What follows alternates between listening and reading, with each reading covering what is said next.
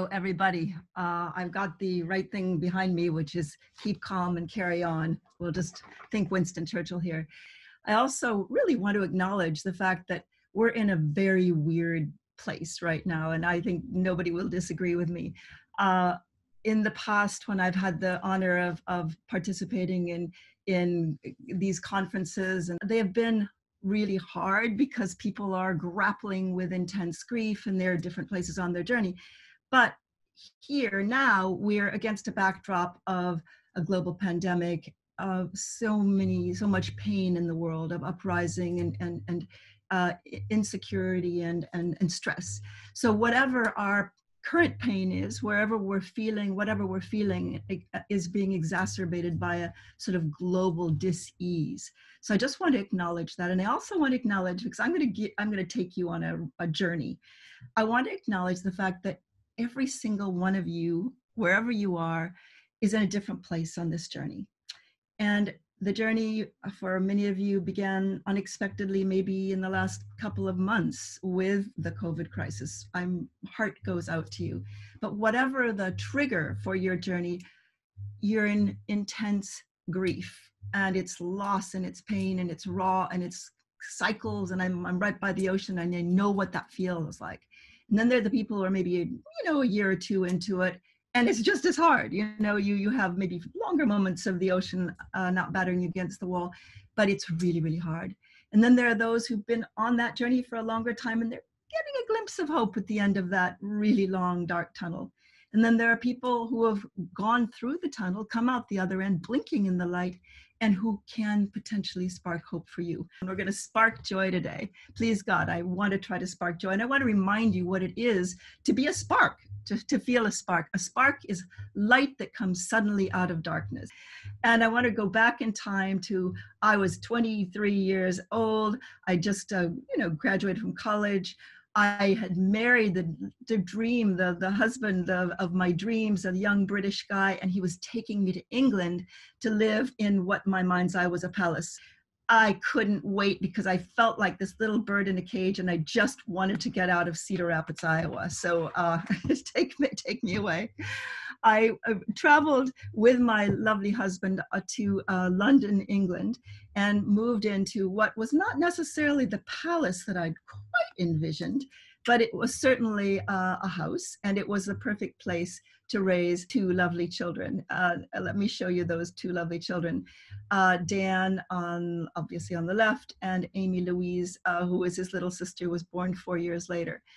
Now, I was always ready for something more. Somehow in my life, I've never been quite able to handle the status quo. So I was very excited and relieved when we moved to Nairobi, Kenya, and ended up in this really magical place with this lovely husband of mine and Amy and Dan. And I became a journalist, which was a really exciting thing to be at a time of rapid change in Kenya. This was a time of rapid change in Nairobi, Kenya, a time when the entire environment needed shifting. It was early independence. And I began to interview people who were creatively dealing with problem solving. They were active souls, and they were rolling up sleeves and solving problems. I took my son Dan along with me. This is Dan. And it was pretty amazing because it felt like everywhere Dan went, he was sparked by the ideas that people had for problem solving. And it happened that he decided to take on some problems himself. The first thing he tackled was a little girl who needed a heart operation. Her name was Atieno, and Atieno was a scholarship student in Nairobi in his school. She lived in the worst township in Kibera, close to us, and she had no possibility of getting any kind of medical help unless somebody intervened. Dan decided to take on the challenge of raising money for this little girl. And he threw parties, wild parties in our backyard, and created something called Operation Save a Life. The little girl's life was saved, and Dan got kind of hooked on the fact that, you have power to change the world around you. He moved on to tackle a Maasai family. And the mother, a lovely woman, had a no good deadbeat husband who, and so they didn't have the school fees. So Dan decided to raise money by selling jewelry that the Maasai mother was making. And you can see the beautiful jewelry on her neck. And he sold the jewelry, and I'm wearing a piece right now. And that was very exhilarating because he discovered he could really, make a big impact in that environment. He moved on to tackle an entire community.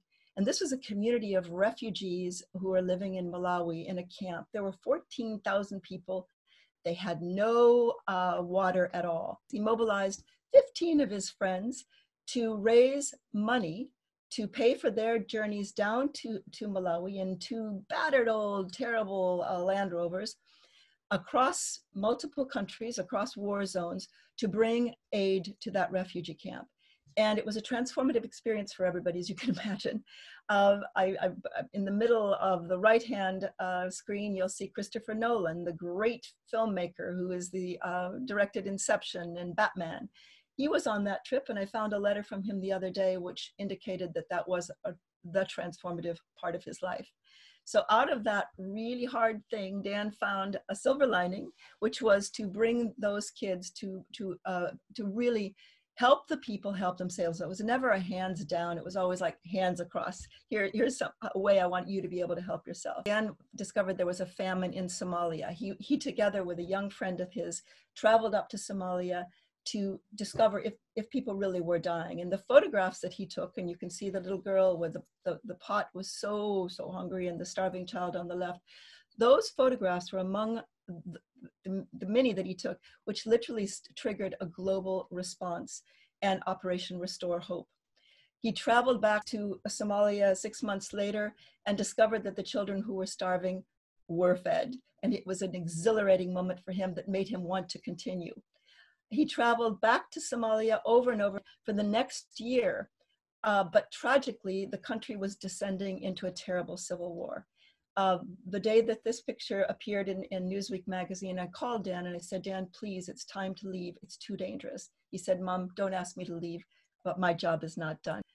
Tragically, 2 weeks later, Dan, together with 3 of his young colleagues, young journalists, were killed and stoned and beaten to death by a mob. And it was not a racist thing. Half of them were Black, half of them were white. It was about justice. There was a terrible bombing.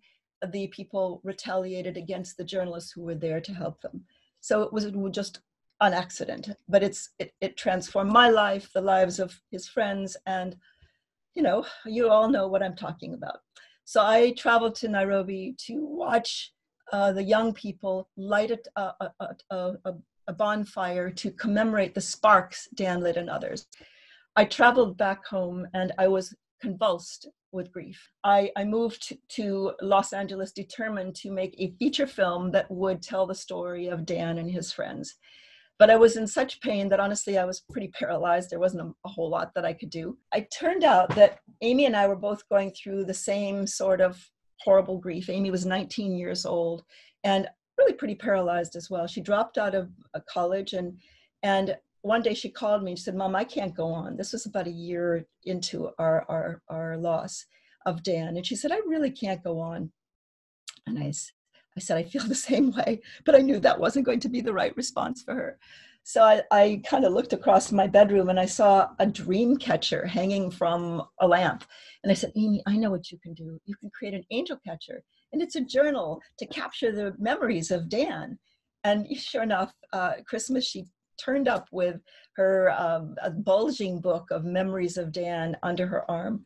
And she called it her angel catcher. So we together created a book with Chronicle Books, which is still a bestseller to this day. I have to say that with the publication of that book, it's like there was a little glimmer of hope in my heart. I felt like I had released some of the pain and I was able to go on that journey. And the book is really about going through the pain, going through it, going through if there are stages of grief, go through all of it, and then really try to create meaning. You may never find meaning, but you might be able to create meaning in that loss. And it can be a tiny thing. It can be a window garden that you put your energy, your grieving energy into, to just remind you of that, the joy of that person, the joy that that person gave you. So that was a route. We went on to create. It was really impossible to create the feature film. So Amy and I worked on a documentary called Dying to Tell the Story. And David also mentioned choosing projects that might relate to what happened to the person you love. And there's Mad Mothers Against Drunk Driving is a really good example of them. But it could be as easy as just befriending a child who may be in danger of opiate misuse, or just finding something that you feel you can make a positive contribution. It doesn't have to cost money. It doesn't require, massive organizational. It requires you caring and putting that loving energy, that energy that would have been grief, into something positive. And again, as I began to do these projects and as I began to get out of myself, it's like I opened the windows of my soul. And this I called the windows of my soul. I did this. These are my doodles. I'm throwing them in because they were part of my healing, honestly. The next sort of endeavor was, as I was coming out of myself, was to create, with my daughter Amy, we launched something called Creative Visions. And the concept of Creative Visions is that we all have a creative spark within us. Every single one of us has a creative spark. And it's, what do we do with that spark? How do we use it? Not only for ourselves, but also for others. How do we become creative activists, like those people Dan discovered all those years ago in Kenya? The people who activate their souls and take on something in the world around them.